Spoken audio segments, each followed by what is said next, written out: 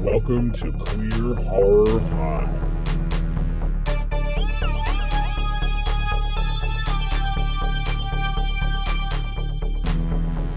Hosted by Chris Vecchio and Nikki Jack.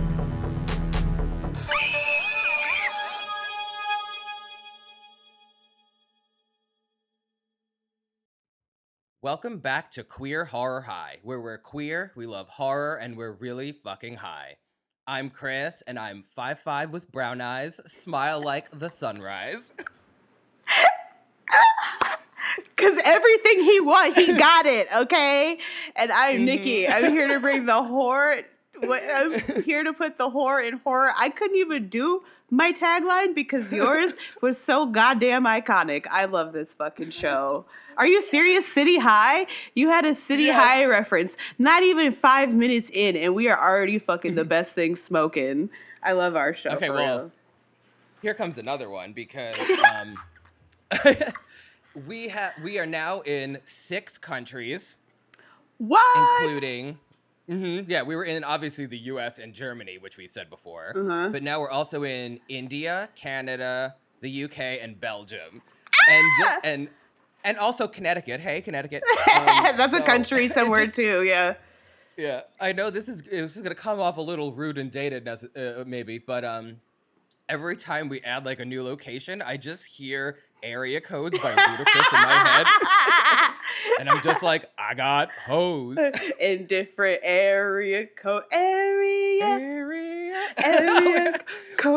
We do got hoes in different area codes. I love that. That is like the bomb for real. Shout out to us, dude. We are fucking up and coming. We're stars, baby.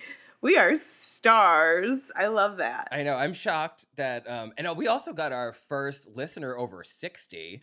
Oh. So that might be my fault. I mean, no, that's good. I'm glad to be expanding the age range because I think we also got our first listener under 27. Okay. I'm like, okay, we were not hitting Gen Z. Yeah.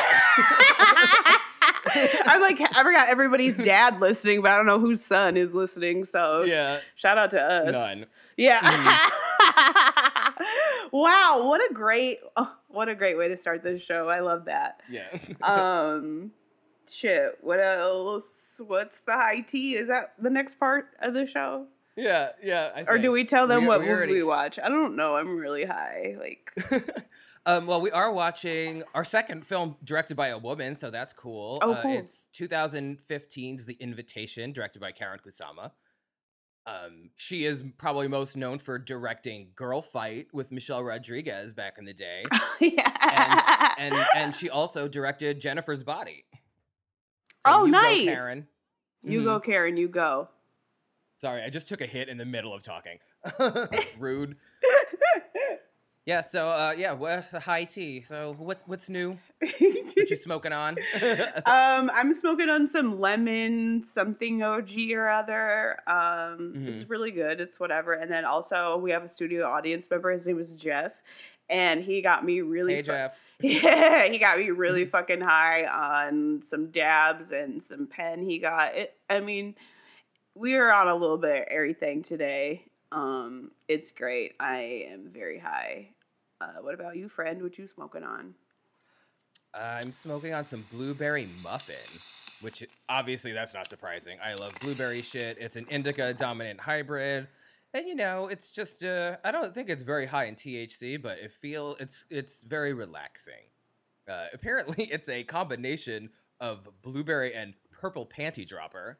So I don't know. Yeah, it's not making me want to drop my panties, but mine are always dropped. Oh yeah, so how's your week been? Have you been doing anything cool? No. Nothing interesting. Fucking same. Thanksgiving was like chill. I went to Joe's house. Right. We had a wang dang doodle of a good time. But other than that, I don't have family in Vegas like that. So I don't really, if I'm not hanging out with like a friend, then I'm just laying super low. And like, I don't do Thanksgiving like that. I mean, it's a racist ass holiday. White people are still hanging on to it. I mean, we don't have to get political this time, but I can do what I want to do. Given that we're talking about The Invitation, politics are definitely going to come up a little bit. A lot of it. But yeah. But yeah, fuck Thanksgiving. I still always hate the title. Like, I know English was probably a little different back then, but Thanksgiving, and just even regardless of how wrong it sounds in context of what actually happened on that day, it's still just like Thanksgiving. What kind of order of words is that? Thanks-taking. Thanks. Yeah, just say it out loud. It sounds stupid. Because y'all took a lot of shit and didn't give really much, except for pneumonia and polio and shit. Smallpox. Yeah, that's the one.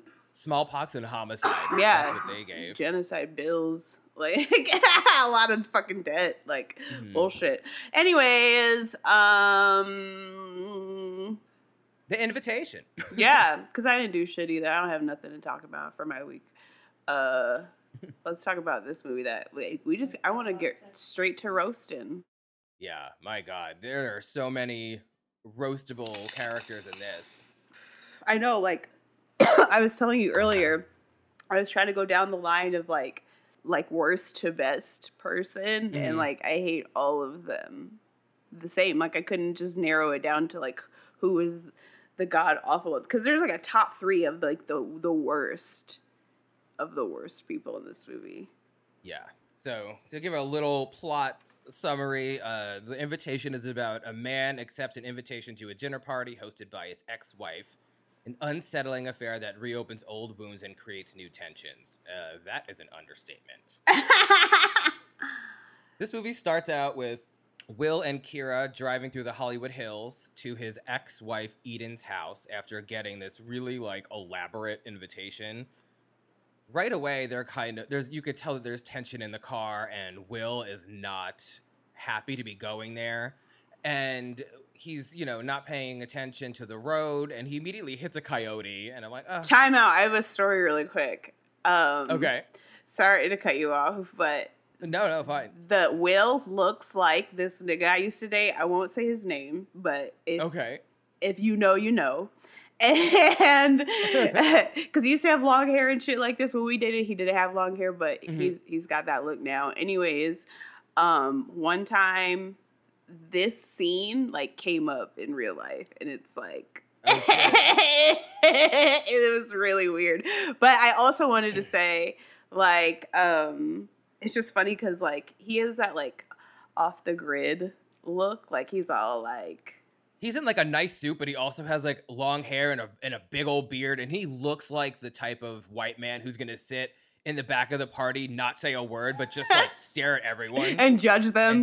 Yeah, and like white men like that like love going off their grid, and it's either to like live off land that's not theirs, or to like go on a killing spree. Like they're gonna. Yeah, he does. He does have a slightly serial killer vibe. Yeah, he definitely wants to shoot something up or just like. Take over land that's not his. Anyways. Don't look in his shed. Yeah. Well, also, he's played by Logan Marshall Green, and just the name alone, I'm like, I know he wasn't, but I'm like, was he on Home Improvement or Saved by the Bell? Like, his name just sounds like he was on one of those shows. 3 named niggas from the 90s, yes. Exactly, yeah. And the wife is played by Emayatsi Corinaldi, who is gorgeous, and beautiful. I'm like, she is going to this party with all these, like, mediocre looking people. No, she's the hottest one in the room, and I hate when that happens. Like, I hate being the hottest one in the room because it's like, oh god, now I'm the star of the show. Like, that's a lot of pressure. But yeah, so go ahead and finish. I'm sorry, I just had to interject. No, it was a good tangent, but like, I feel like this part, it doesn't confuse me. I'm just like, I'm wondering what the intention is for us to feel here, because they hit the coyote. The coyote is clearly dying, and Will puts it out of its misery, which, in general seems like a kind thing to do, but he does it by beating it in the head with a tire iron, which seems so...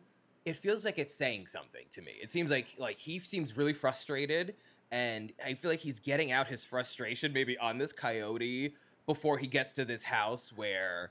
he's about to see his ex-wife and some shit might go down. Like, yeah, like, because he's, like, built up a lot of tense. It's, like, already tense in the car and shit. It's very, like, he's got a lot of, like, aggression already. So it is, like, what is this saying? Also, my ex, I almost slipped up and said his name. Jesus Christ. Anyways, that nigga, he mercy killed a bunny once.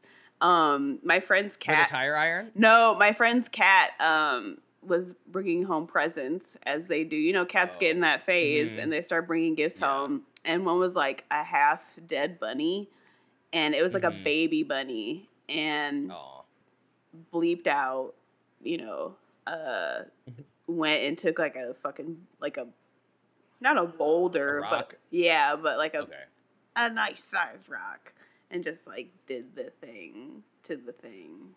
And I remember being like, but also like turned on a little. I don't know. It's weird to say that. Maybe we should edit that out. I don't care. But it was kind of hot. I mean, it was like, it's primal. Like, there is, you know, I could see that in a certain way. I was like, ooh, do me next. It is, on a grand level, it is compassionate. Yeah. It's just the way that he did it, and in this context, I was like, he almost maybe enjoyed it a little. I know. I love a man who could put me out of my misery. So yeah, like, yeah, that was weird. And like, what was that for? Like, but you're right. Like, maybe that was just like telling of the weird tension he's gonna have later. Yeah, well, I think that it was probably like a little nod to this guy faces his problems, and will give us more context when we talk about the people we'll meet later. Yeah, word. Yeah, I liked how also in this opening, you know, drive in the opening credits, how the Hollywood Hills are portrayed as kind of creepy and like a creepy cold place. Yeah, there's like slow-mo and ominous music and like a little bit of a bluish filter. I was gonna say it's way like dark than The Ring. Yeah. And it's just like usually the Hollywood Hills are portrayed as like lavish, maybe a little mysterious, but usually not portrayed like negatively. And usually shot in the daytime. Yeah, so it was nice seeing it. It's like the sun was setting. It just seemed unsettling, and I like that. Like, it's good sense of foreboding that they established right off the bat. We immediately find out once they get there that Will's ex-wife's name is Eden. Because the invitation in the car when she opened it says like David and Eden, but okay, yeah. That name, you just like, if we have a listener named Eden, I apologize, but that name has a certain connotation. Yeah, not to name shame, like, but you sound like a bitch. Yeah, it's not it's not like Garden of Eden necessarily to be like when or I hear Eden's the name crush. Eden, I'm like, yeah. This girl has an acai bowl every morning. She looks at the waves and people surfing in them, even though she don't surf. She like talks about her heart chakra way too fucking much. And she has probably like dark hair and like she's really like pale and bony and like just looks like, I don't know, anemic possibly.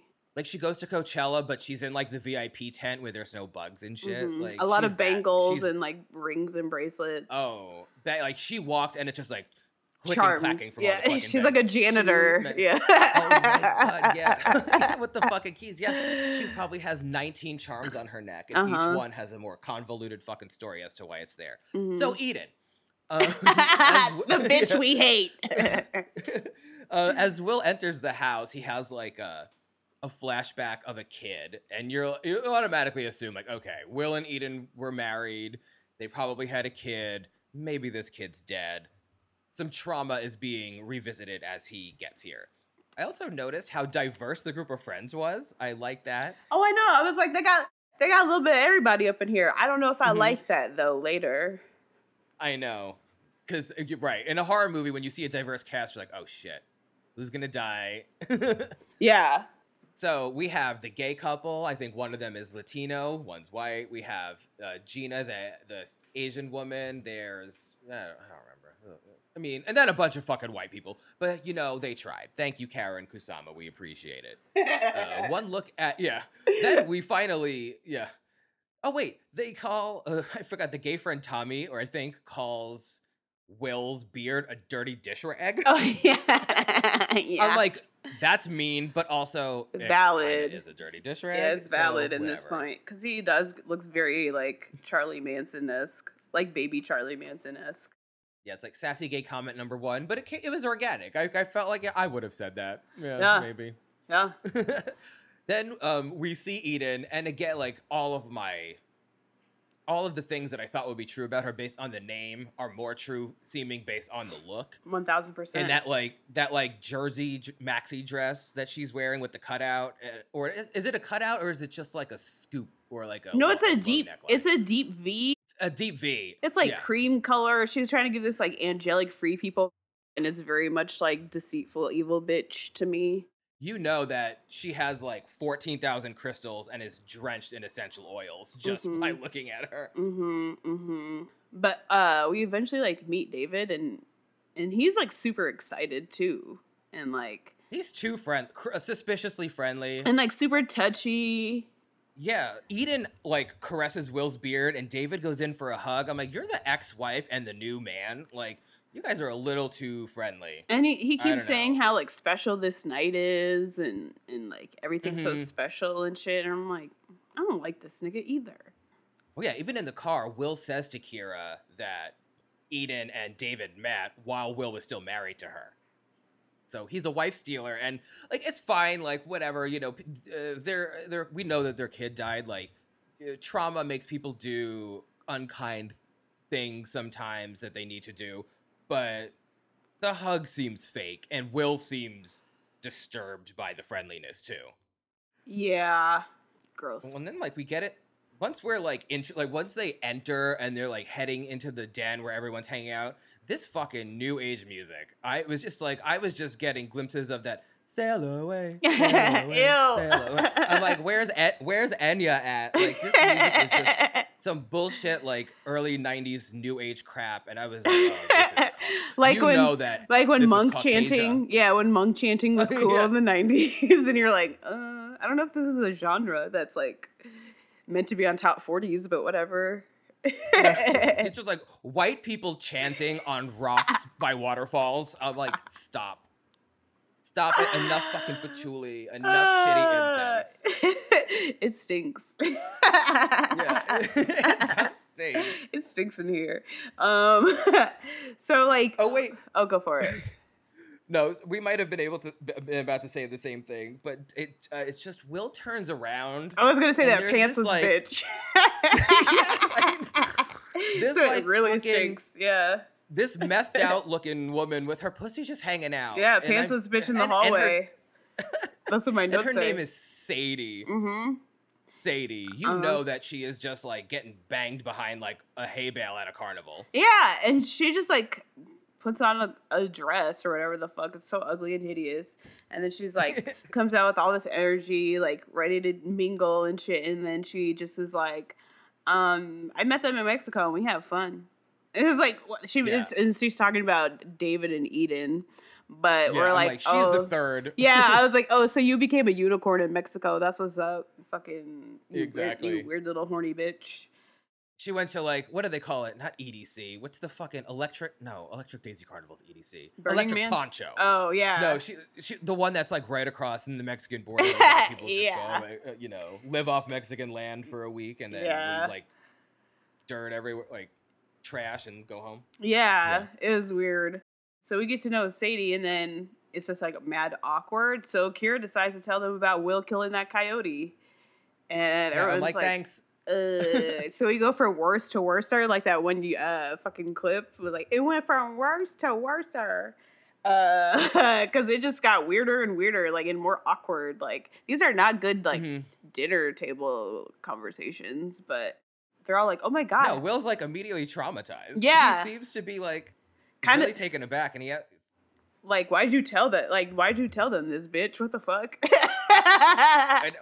He hasn't seen these people in like 2 years. All they know about him is like kind of what's not being said, which is right. The dead son situation. So it's just like weird.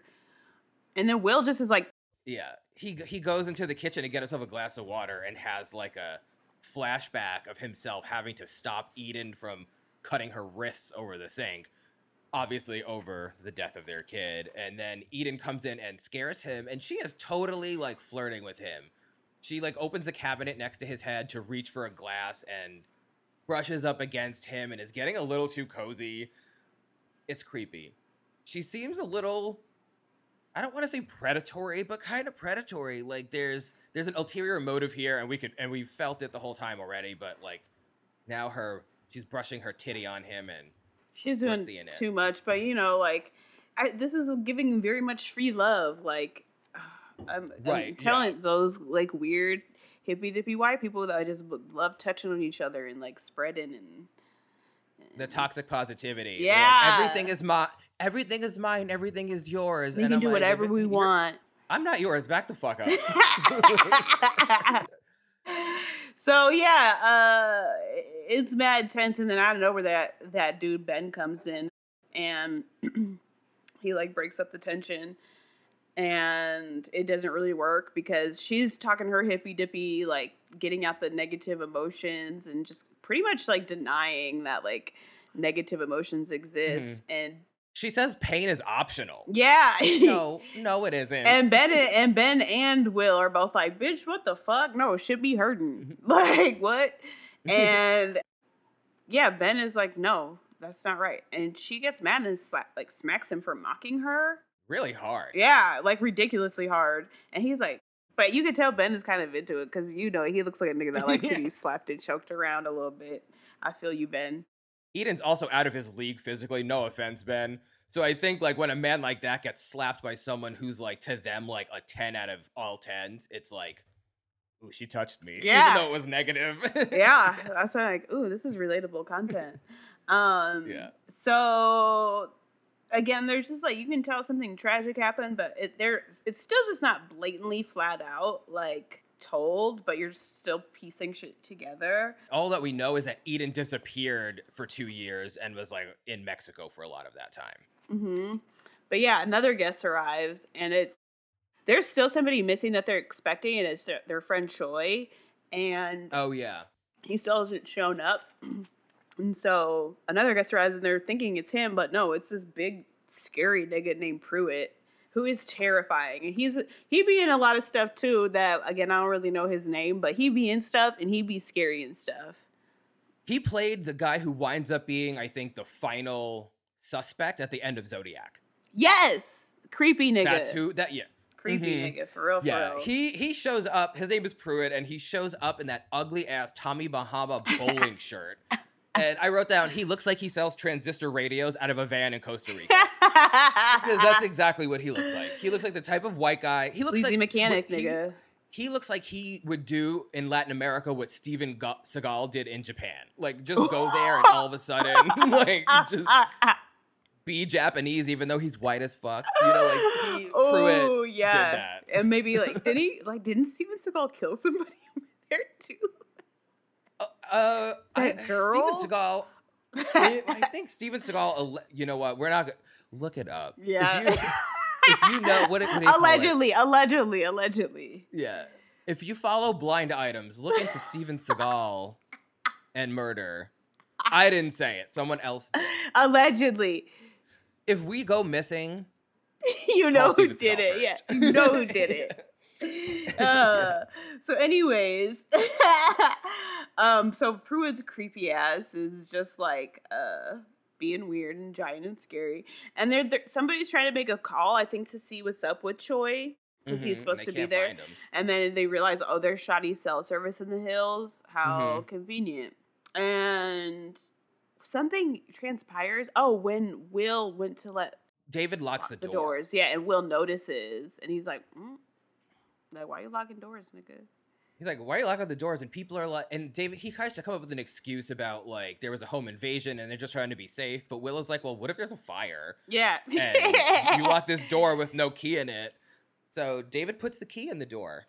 And kind of like, you could tell there's a little bit of like, this was Will's house. Now David lives in it. There's that like macho shit is coming out here. They're like trying to both be gentlemen, whatever that fucking means. But they are shading each other a little bit here. Like, they're like, we could take this outside if you really want to, type on the low. And I feel that, like, Will is clearly holding back. Yeah, like, I'll choke this nigga at any moment. Because he was just having a conversation with Claire that was like really sweet, and you could tell that they have like a good friendship. And then David fucks it up by being like trying to lock everybody inside. Yeah. Will's mood was ruined. Yeah, but then like Kira and Eden are having a little chit chat. The girls are starting to kiki, and she was like, "What is up with Will's behavior?" And she's like, "Girl, I don't know. He's been like a little funny style." Which I always think is so annoying, going to the ex-girlfriend and the next girlfriend and trying to put the pieces together and figure out which version of this nigga you have. Like, Yeah, I feel for Kira. We don't get a lot from her perspective in this movie until the end, but she has to deal with so much shit. One, she's a black woman dating a white man who clearly had a lot of money. Like, they're going to his ex-wife's house. There's a lot of weird tension. They're in the bougie-ass Hollywood Hills. Like, I'm sure that there's a lot going on in her mind, even if there wasn't this weird vibe. She's dating a grieving white man who lost a child. Like, that is a lot to unpack to begin with. Like, ooh, girl, my sister. And she seems very well adjusted and stuff. So, like, yeah, I feel like she's the glue. You could tell that she holds him together. Eden also had Will go to get firewood when they had this conversation, which is brought like it happened in The Witch. It happens in other shit. I feel like we may have talked about this in another movie. Was it in Know What You Did Last Summer or The House of the? I fucking forget. But chopping wood, I think it may have been Night Warning. I feel like happens in a lot of movies, and it's a way for like men to release aggression. Yeah, it's like, I'm a man. I need to slam some shit because I can't drive this axe into a person. So I feel like Eden knows how to play into Will's toxic masculinity a little bit. Yeah. So and while he's outside doing whatever, because at this point Eden and Kira have dispersed after a conversation, Will looks across and he can see into Eden's like bedroom fucking floor to ceiling window that she's messing with a drawer and she's getting something out of it, and he's like, what? And his little overstepping ass, he eventually, like, when she leaves the room, he follows up and goes right in behind her, and he sees it as a bottle of pills. And then, like, right at the last second, while he's snooping, David comes in, and he's like, why don't you come on back to the party, buddy? Because I don't think he saw necessarily, or he might have even, I don't know, it was just one of those, such a close second. Yeah, it creates more tension because we're like, how much did he see? How long is he standing? Yeah. And then again, we get more flashbacks to Eden and Will with his son. That's interrupted by Gina screaming out loud, like, you guys are in a cult. So David goes out there and she's talking to, of course, Sadie about the Invitation, which is this group that they all join. That's why they went to Mexico, and it is led by this fucking creepy white guy named Dr. Joseph or whatever. And David decides to put on a video to show the group, and like most of them are excited. Claire's the only one that looks like what the scared. Fuck? Yeah. And they're joking about like that these crackers are gonna try to convert them all. And they put on the video, and it really is just a bunch of like white nonsense Enya crap in the beginning of the video. It is. As soon as it was another nigga who be in stuff looking weird. That bald little white man from like, he always looks like he could play Mr. Burns, but he still hasn't. So it's like, yeah, I forget. He looks like God, what the fuck was that guy? That's on like American Horror Story a lot. He's not him, but he looks like that guy. He was on Drag Race as a judge. Yes. Dennis. Yes. Fuck. Yes. I know what you're talking about. But yeah, like, he's just a weird little creepy white man telling people like how to feel with their emotions. Yeah, when that movie's on, I was thinking of that fucking song Return to Innocence, the one where it's like,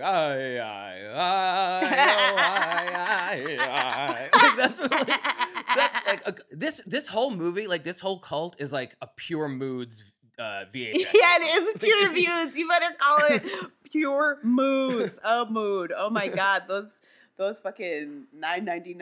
Actually, kind of like $19.99. But you get like four. You get like 4 CDs in the pack. Yeah. So in this video, a fucking woman dies. Basically, she's like on her deathbed, and it just shows her like going. And yeah, I called it a cult tape recruitment video. It for sure is, and I feel like they even knew it going into it. All the people that were about to watch it, but I don't think that they were expecting somebody to die. See an actual death. Pruitt tries to just say it's about communion and not being afraid of death. But everything is really awkward after the video.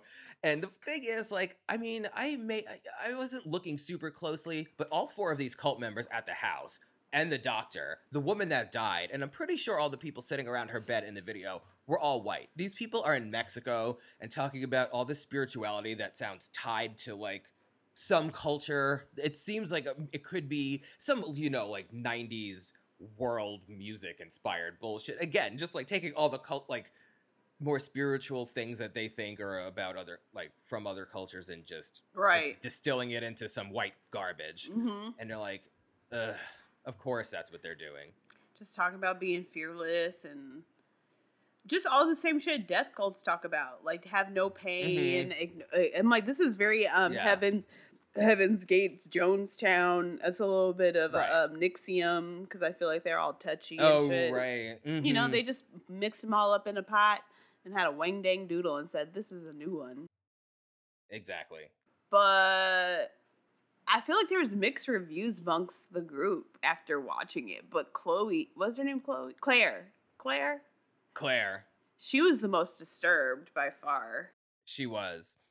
She's the only one that looked genuinely disturbed even before the video. She got a bad vibe. Gina is now trying to have a moment with Will after this weird video, but he's just focusing on David, who answered the door. There was a knock at the door, and like, I don't want to give too much of a spoiler, but I'm feeling like this was David directing more of these cultists to go to other places, and that will make sense in a little bit. I don't know, but he seemed really friendly to whoever was at the door. So I feel like we'll get to that. Okay. Then it goes back to Sadie. And I just wrote down, like, I'm sorry, like, Sadie is gross. She looks like she doesn't shower. I was going to say, she looked like she her fleas. Yeah. Like, her fleas are her friends. Like, you know she doesn't wear shoes anywhere. Yeah, she is not bestie. She is besties with everything but hygiene. So exactly, like, her hair is so fucking greasy, you could fry a fucking pizza on it. Disgusting. Like, it's just nasty. Disgusting. But they started a game called I Want, because I guess it's like mad tense, and it just after we see somebody die on tape, I mean, I guess we need an icebreaker or two. So well, before that, Will found out by asking Miguel, who's a doctor, about Eden's pills, and we find out that it's phenobarbital, some old school barbiturate. Oh, I thought that happened later. You're right. Okay. No, it's right before this, because Tommy then says, when they're talking about it right before the game, that, yeah, they're a little weird, but this is LA. They're harmless. In reference to, like, the pills and the cult. So it's like, okay. What is the comment about LA here? Is it so harmless? No. Oh, yeah, so and then is this where they start that game I Want? It is. I wrote, they play oh my God, the Indigo Mush Mouth is back. They play Toxic Positivity, the game. Because they basically just say what they want without bounds, and clearly, like, I don't know. In theory, I understand games like this, but it just seems like another woo-woo white people alert. It's like, get out, these people are crazy. Like, they're just... Yeah, because the dirty hippie bitch starts with, like, I love you, to the entire room, and then she is, like, all like, oh God, I hate that. Like that. I love you so much. Everybody in this room is so wonderful. I hated it. Right. She was like, I was like, go back to Burning Man and say in your $40,000 RV and crochet a representation of your heart chakra out of your pussy. That's what she's giving me. I know that was a mouthful, but like accurate as fuck. That's exactly what I get from her. Yeah, she was dirty as fuck. But then she's like, I want to kiss Gina, and then she like kisses Gina, and Gina's down. Gina is DTF for all of the shenanigans. She's ready. Gina wants to party. Yeah, Gina wants to rage, and she's like, if I have to join a cult to get my pussy licked and a little cocaine or whatever the fuck, I'll do so. And that leaves us to Gina, who's next, who says, I want coke. And then she's like, you know those people who are like, I want to just like go all out. Just kidding. I mean, unless. Yeah. She's like, I don't want to get that. I just want a few bums. I just want a little bit. But then she's like dipping her key in the bag all night. Her nose is fully in the bag. Yeah, like, Gina. Come back. Right here. Yeah, come back to us. Man, we haven't even eaten yet. No, she's just chilling at the dinner table, fucking drinking. Rubbing her gums. So, as Gina is skiing, Pruitt decides to fucking tell a story, and we have Campfire Tales with Pruitt, the creepy, tall, scary nigga who's like is terrifying to me. Looks like the leader of an Amish church. Right. So he starts talking about his wife, and how she like used to be like a painter. She was an artist. She was so beautiful and sweet, and was just like this amazing woman, but she unfortunately passed away.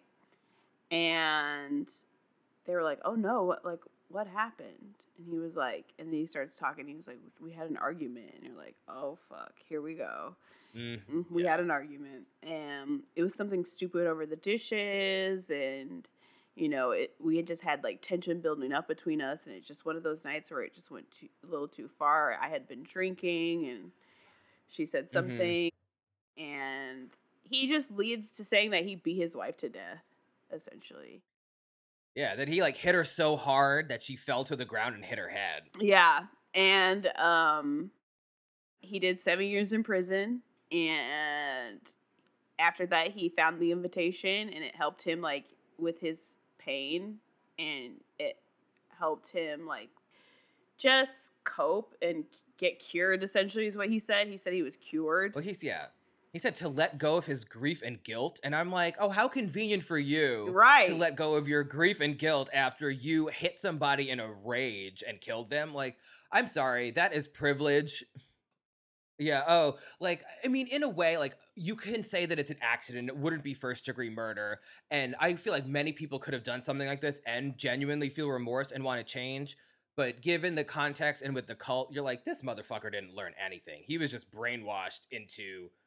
He's not forgiving himself, he's excusing himself. He did not...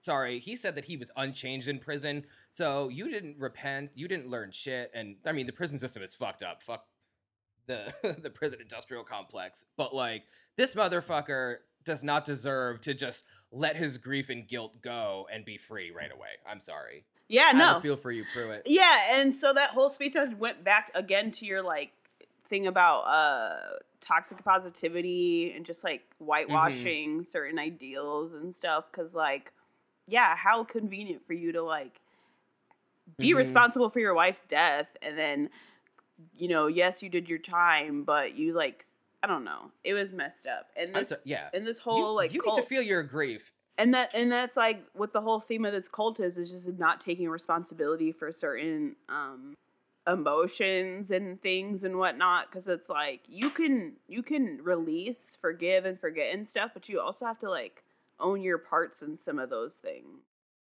And you might have to reconfront it over and over again throughout your whole life. That doesn't make you weak that you didn't get over it in 2 years.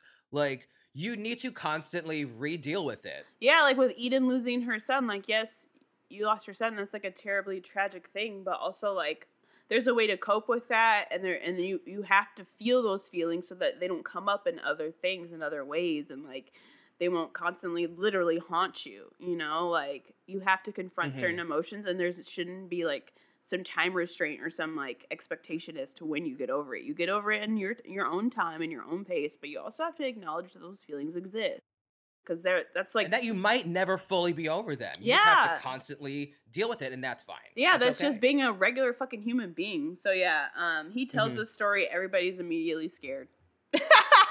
Like, what the fuck? The good vibes only vibe of this cult kind of just took a dark turn. God.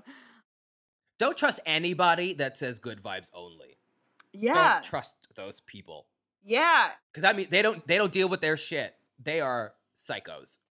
So it's Eden's turn, and she kicks it up a notch by she says that she wants to kiss Ben. So Ben like leans in, and he like gives her kind of a peck, and she's like, nah.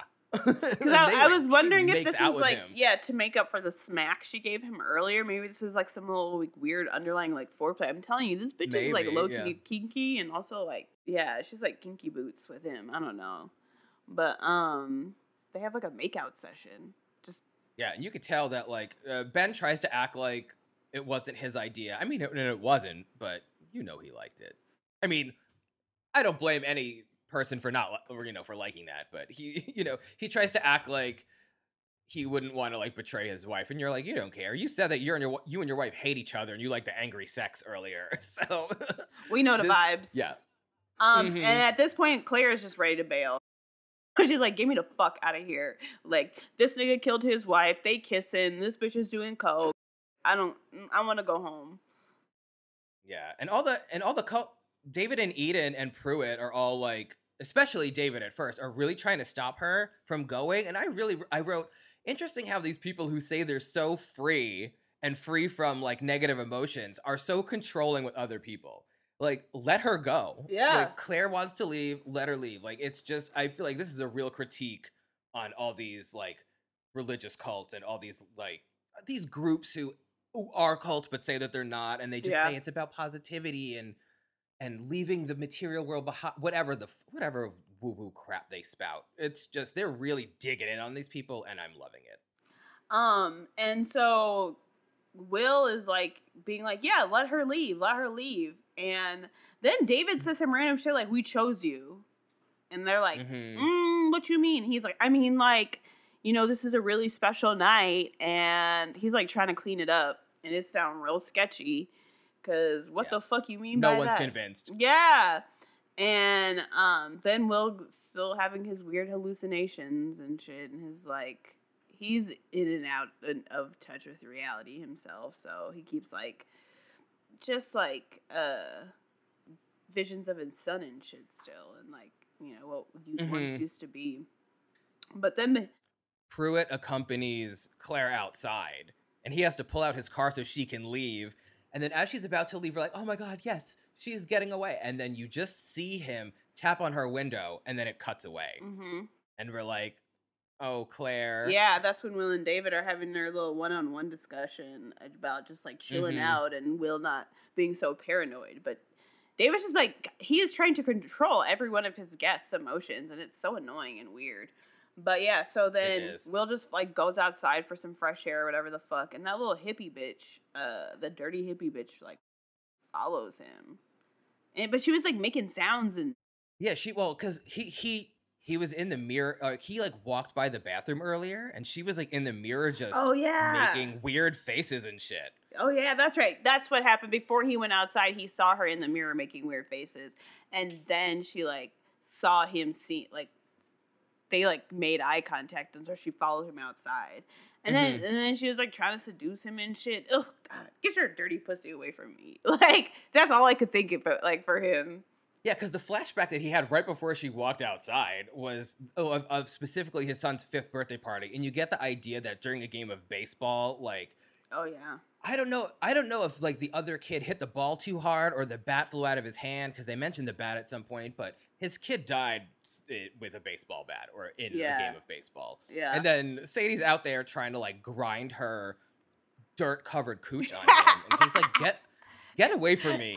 She is like a little female pig pen. She is like I called her dirt a desperate angel. Dirt nymph. Yeah, I said dirt nymph. Yeah, dirt angel. I love it.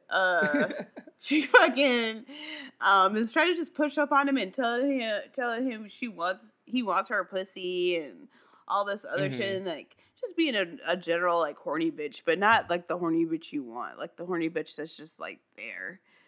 And no, she comes off as really desperate. Like, she's so eager to please that you feel like she would suck your dick off and eat it and then like think that it was hot.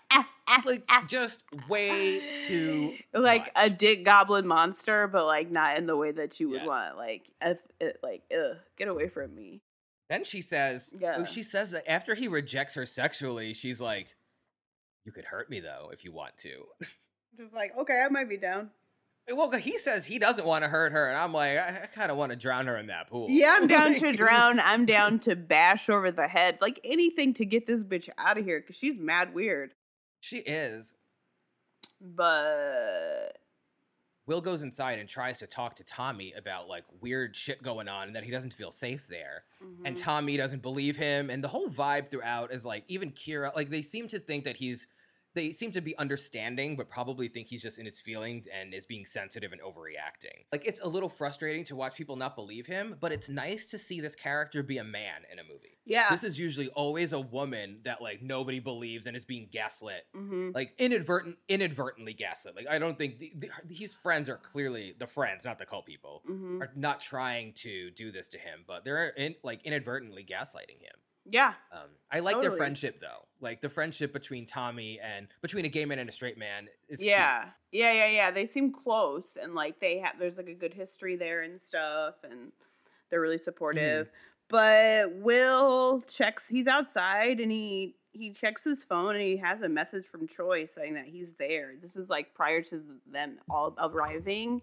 And Choi says he's there, but he forgot something or he just said that he was at the house and he got there early. No one's there, blah, blah, blah. But essentially the message is like, oh, Choi is here.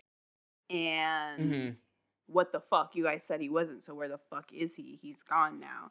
So then. Yeah, more tension. Yeah, it's just like tense as fuck at this point because you could tell Will is pissed and he's ready to be like, I need some answers now.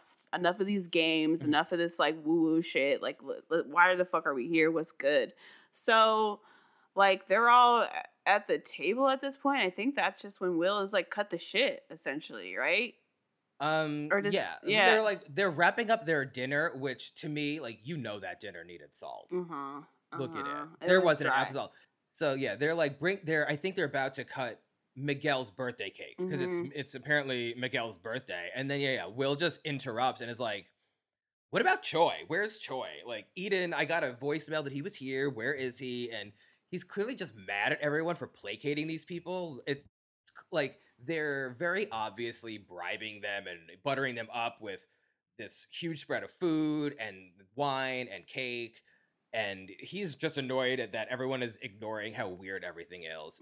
Weird everything is. And he just like, I don't know, Eden is just playing it off. She's like, I don't know what we're talking about. Choi was never here. And Will is just screams at her that their son is dead and that she's denying it. And he's like calling out that whole toxic positivity culture of the cult. Oof. Just being like, you can't like hide your emotions, and no amount of like hospitality here is gonna make me think that what's going on here is normal. So he's just like letting it all the fuck out. Like literally everything. And then like the worst thing for him happens because Choi shows up and is basically like, hey, what's up? Oopsie, I was in the driveway and work called, so I had to leave for a little bit.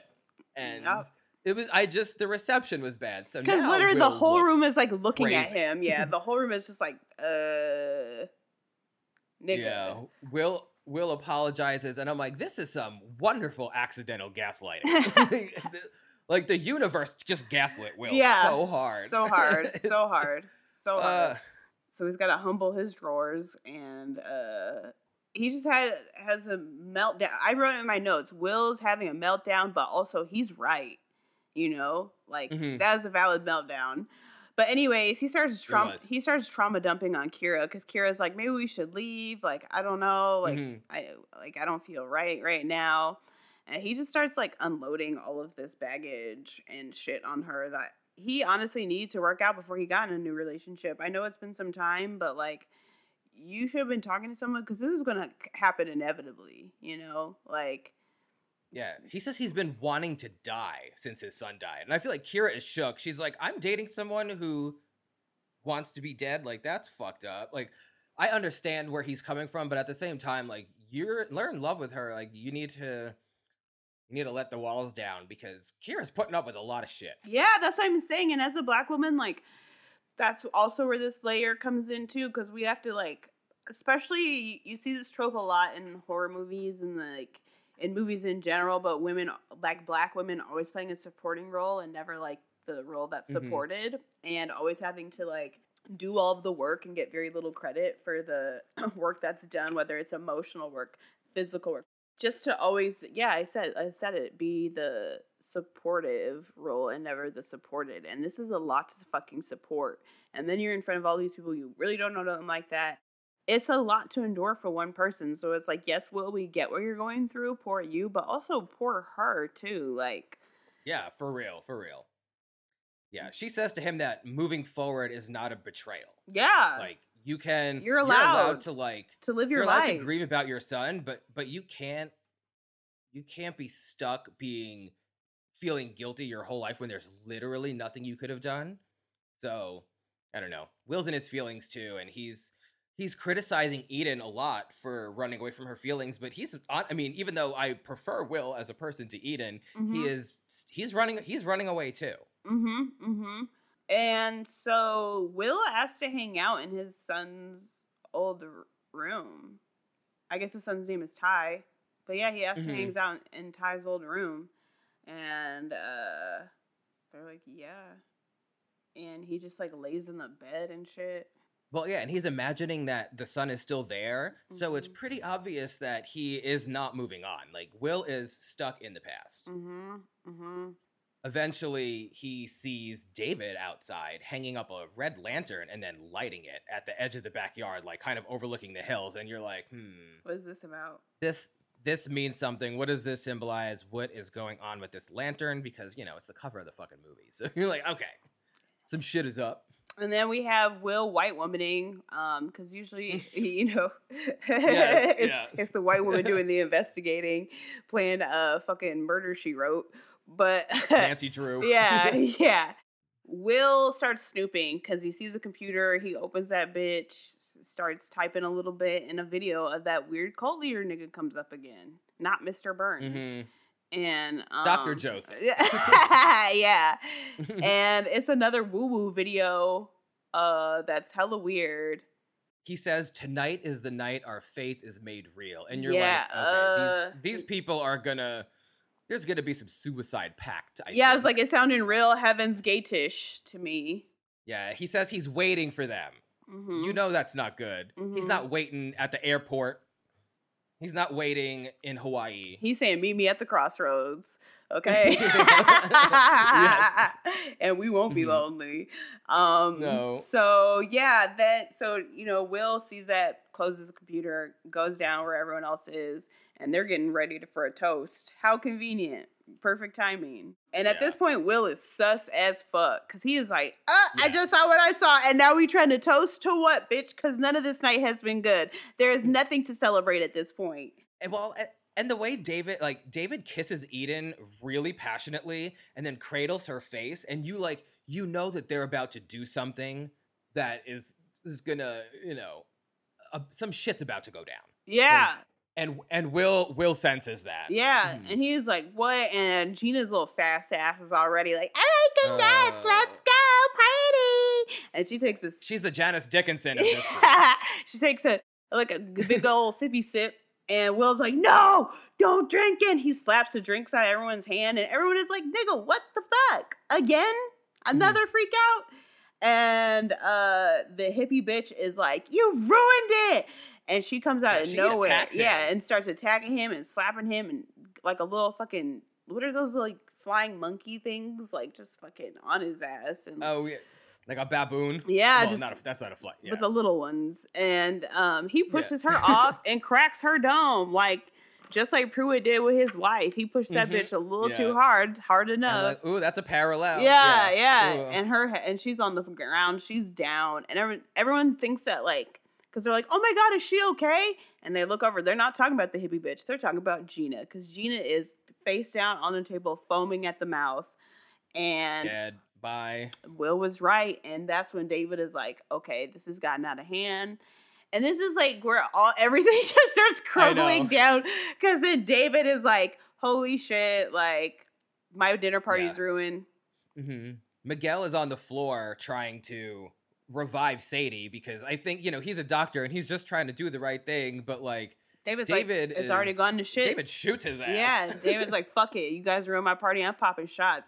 And then Pruitt's like, give me the gun, like, and you think Pruitt's like gonna be the one to kind of end it, and you're like, no, this nigga looks evil. And of course this nigga doesn't just look evil, he is, because then he starts shooting people.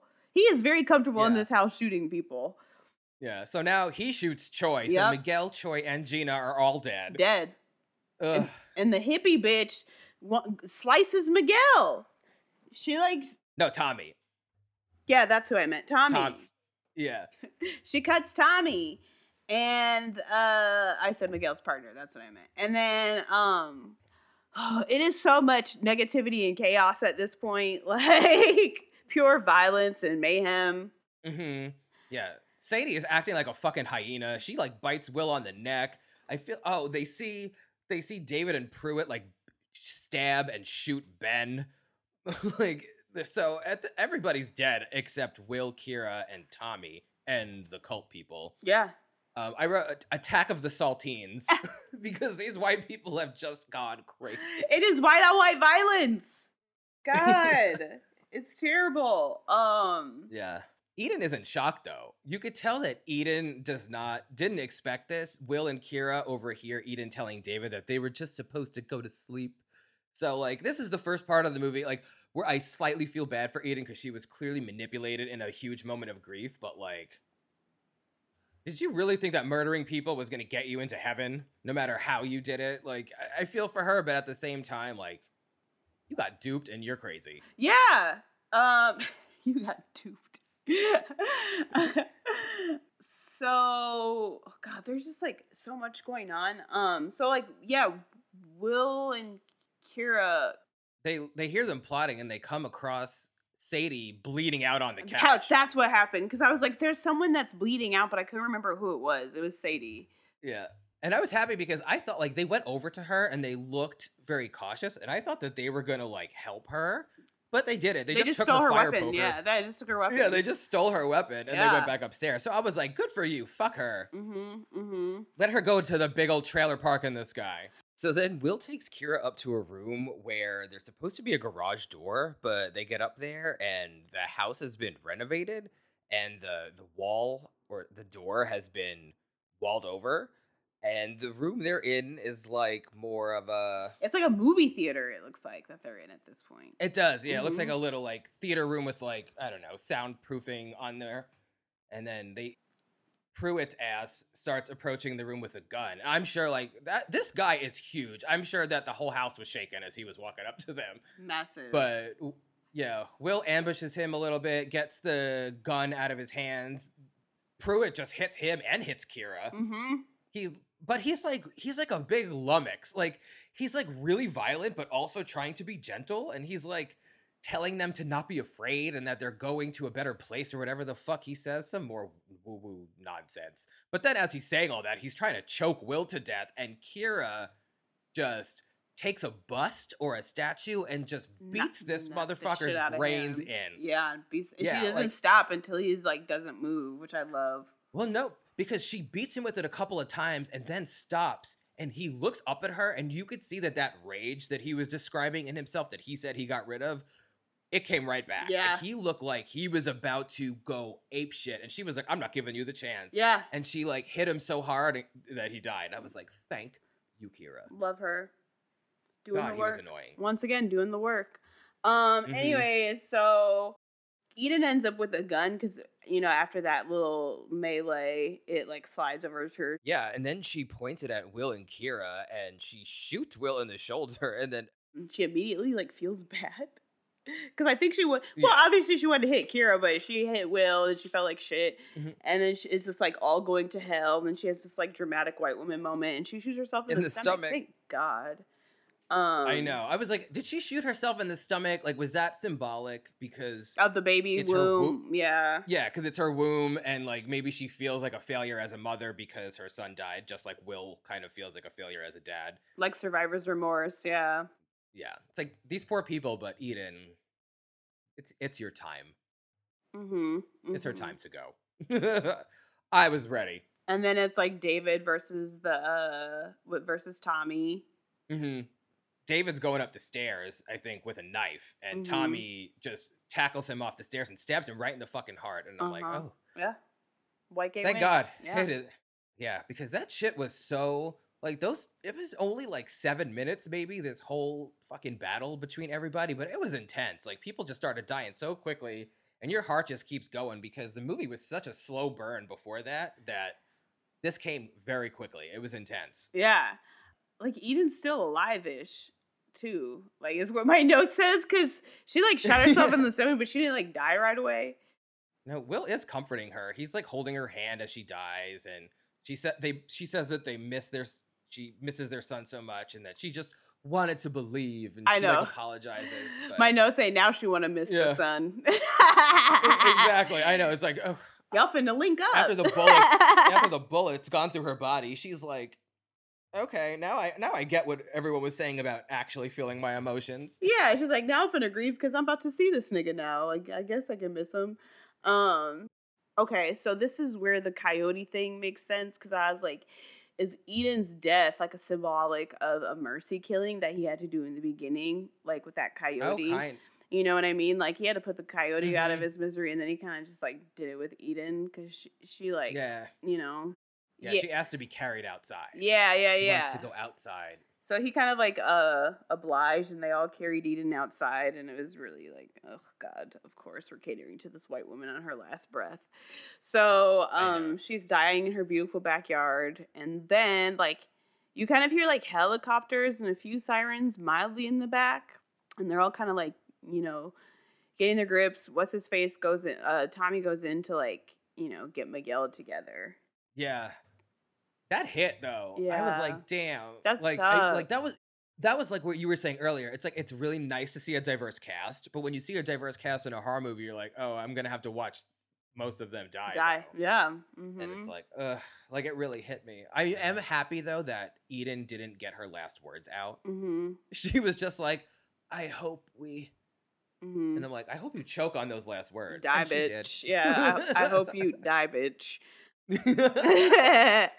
And so then it's Kira and Will in the back, and we get an aerial shot.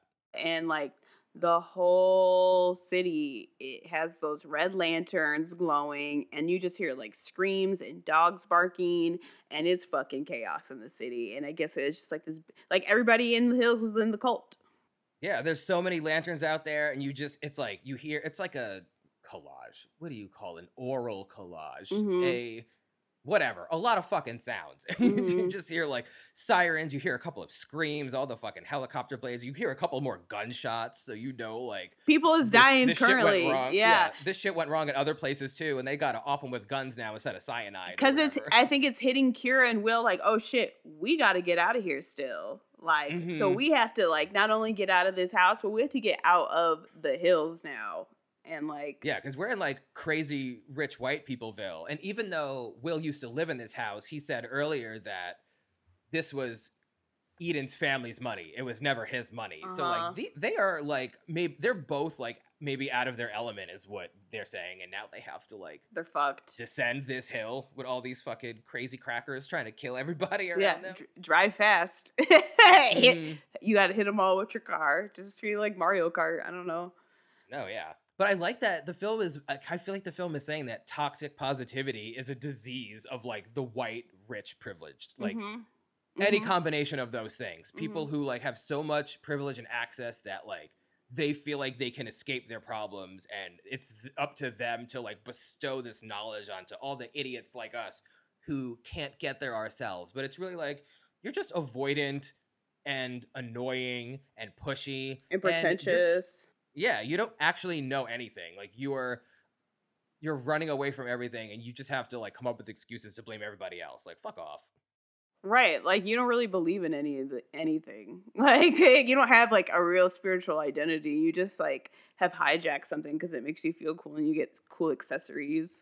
It's annoying. And can you stop with all this like, stop stealing sage, because you are the bad vibes. I know. Like, you're burning sage and Palo Santo and all this other shit. It's like, but you are the demon. Exactly. You need to sage yourself. Yeah. So shout out to death cults, because they get a lot of these motherfuckers out of here, and I kind of support it. I might start one of my own.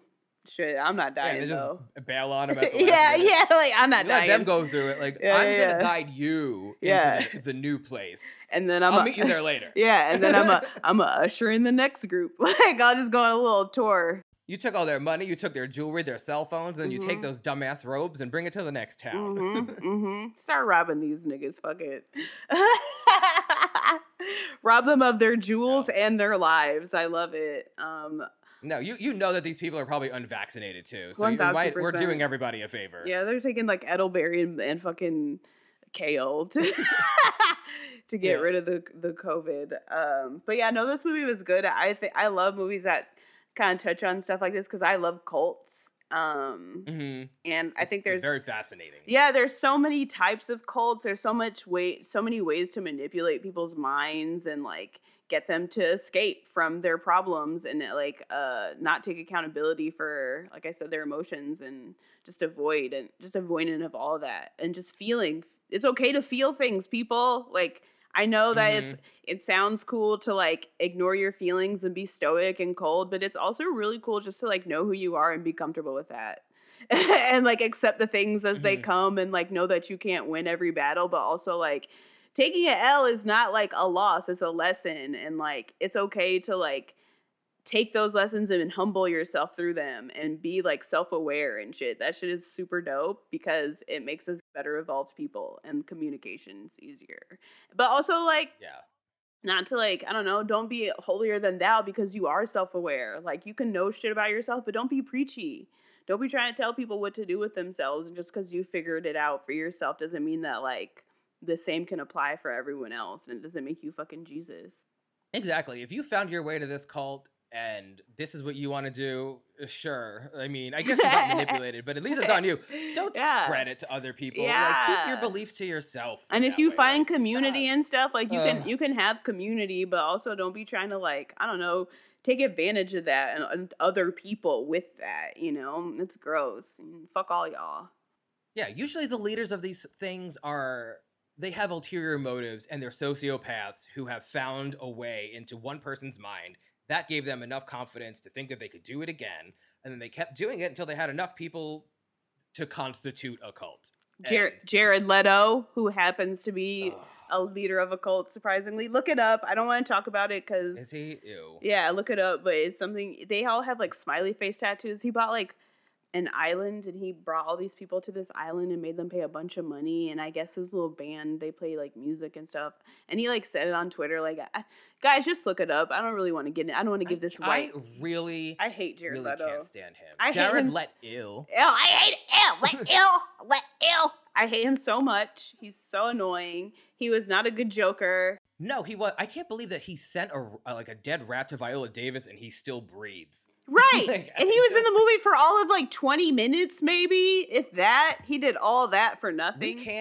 We just can't be having people play the Joker anymore. No, it's no done. offense to Heath Ledger because it's a different thing. Yeah, he was the last Joker we needed. I'm sorry, that's it. That's done. That role just seems to fuck people up. And if you're gonna cast a Joker, don't cast a method actor because they're just gonna take it way too far. They get off on that shit. Like they get excited. Yeah, Jared Leto just needs to go away forever. Yeah, there's more things about Jared Leto. Look up Jared Leto and Me Too, and you'll find some stuff there as well. I mean, we could do a whole horror episode about Jared Leto, like terrifying stuff. I'll tell you. How many mats do you think are behind, like in the nape of his neck? How many? Involuntary dreads, like. I don't know. No, yeah, I feel like his hair must repel combs. God, he's disgusting. And on that note, another unfortunate soul. I don't feel bad. Yeah, I don't either. I never will. I very, very, very seldomly sympathize or have empathy for straight white men. So. No, not ones like him, especially. Mm-mm. Jared Leto. No, there's another bad Jared Leto pun. I was waiting for another pun from you. I loved it. Yeah, so that was The Invitation. You guys should check it out if you haven't already. It's a great movie. Shout out to my ex who looks like the lead. Shout out to Karen Kusama. What a hottie. The Smoke Show. Oh no, that's. Oh yeah, you meant the director. I'm talking about. I meant the director. Yeah. But Karen Kusama is great too. I actually don't even remember what she looks like. She's pretty. Yeah. She just, there are not many women of color that get to direct films. And there are, for sure, not many women of color in horror. So, yeah. You know, this movie has a final black woman and a final gay man. That's great. Like, that never happens either. Never happens. Killing two birds with one stone. Love to see it. Yeah, I don't have anything else to say, but yeah, talk to us, y'all. Hit us up, ask us us some questions. Whatever about movies, about weed, about being gay. Don't be getting mad personal because you don't need to know all my damn business. But I'll talk to you about movies and weed and my favorite snacks and shit. So that's what's up. Yeah, that sounds good. I could tell you where to find a good bagel. Yeah, I could tell you my favorite Wu-Tang verse. That's what we could talk about. But yeah, so is that it for the week? I think that's it. So yeah, thank you for listening to another episode of Queer Horror High. Stay scared and stay high. Yay, bye. Bye.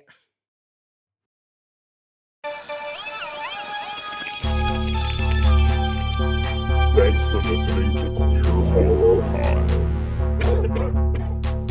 Damn, that shit's good.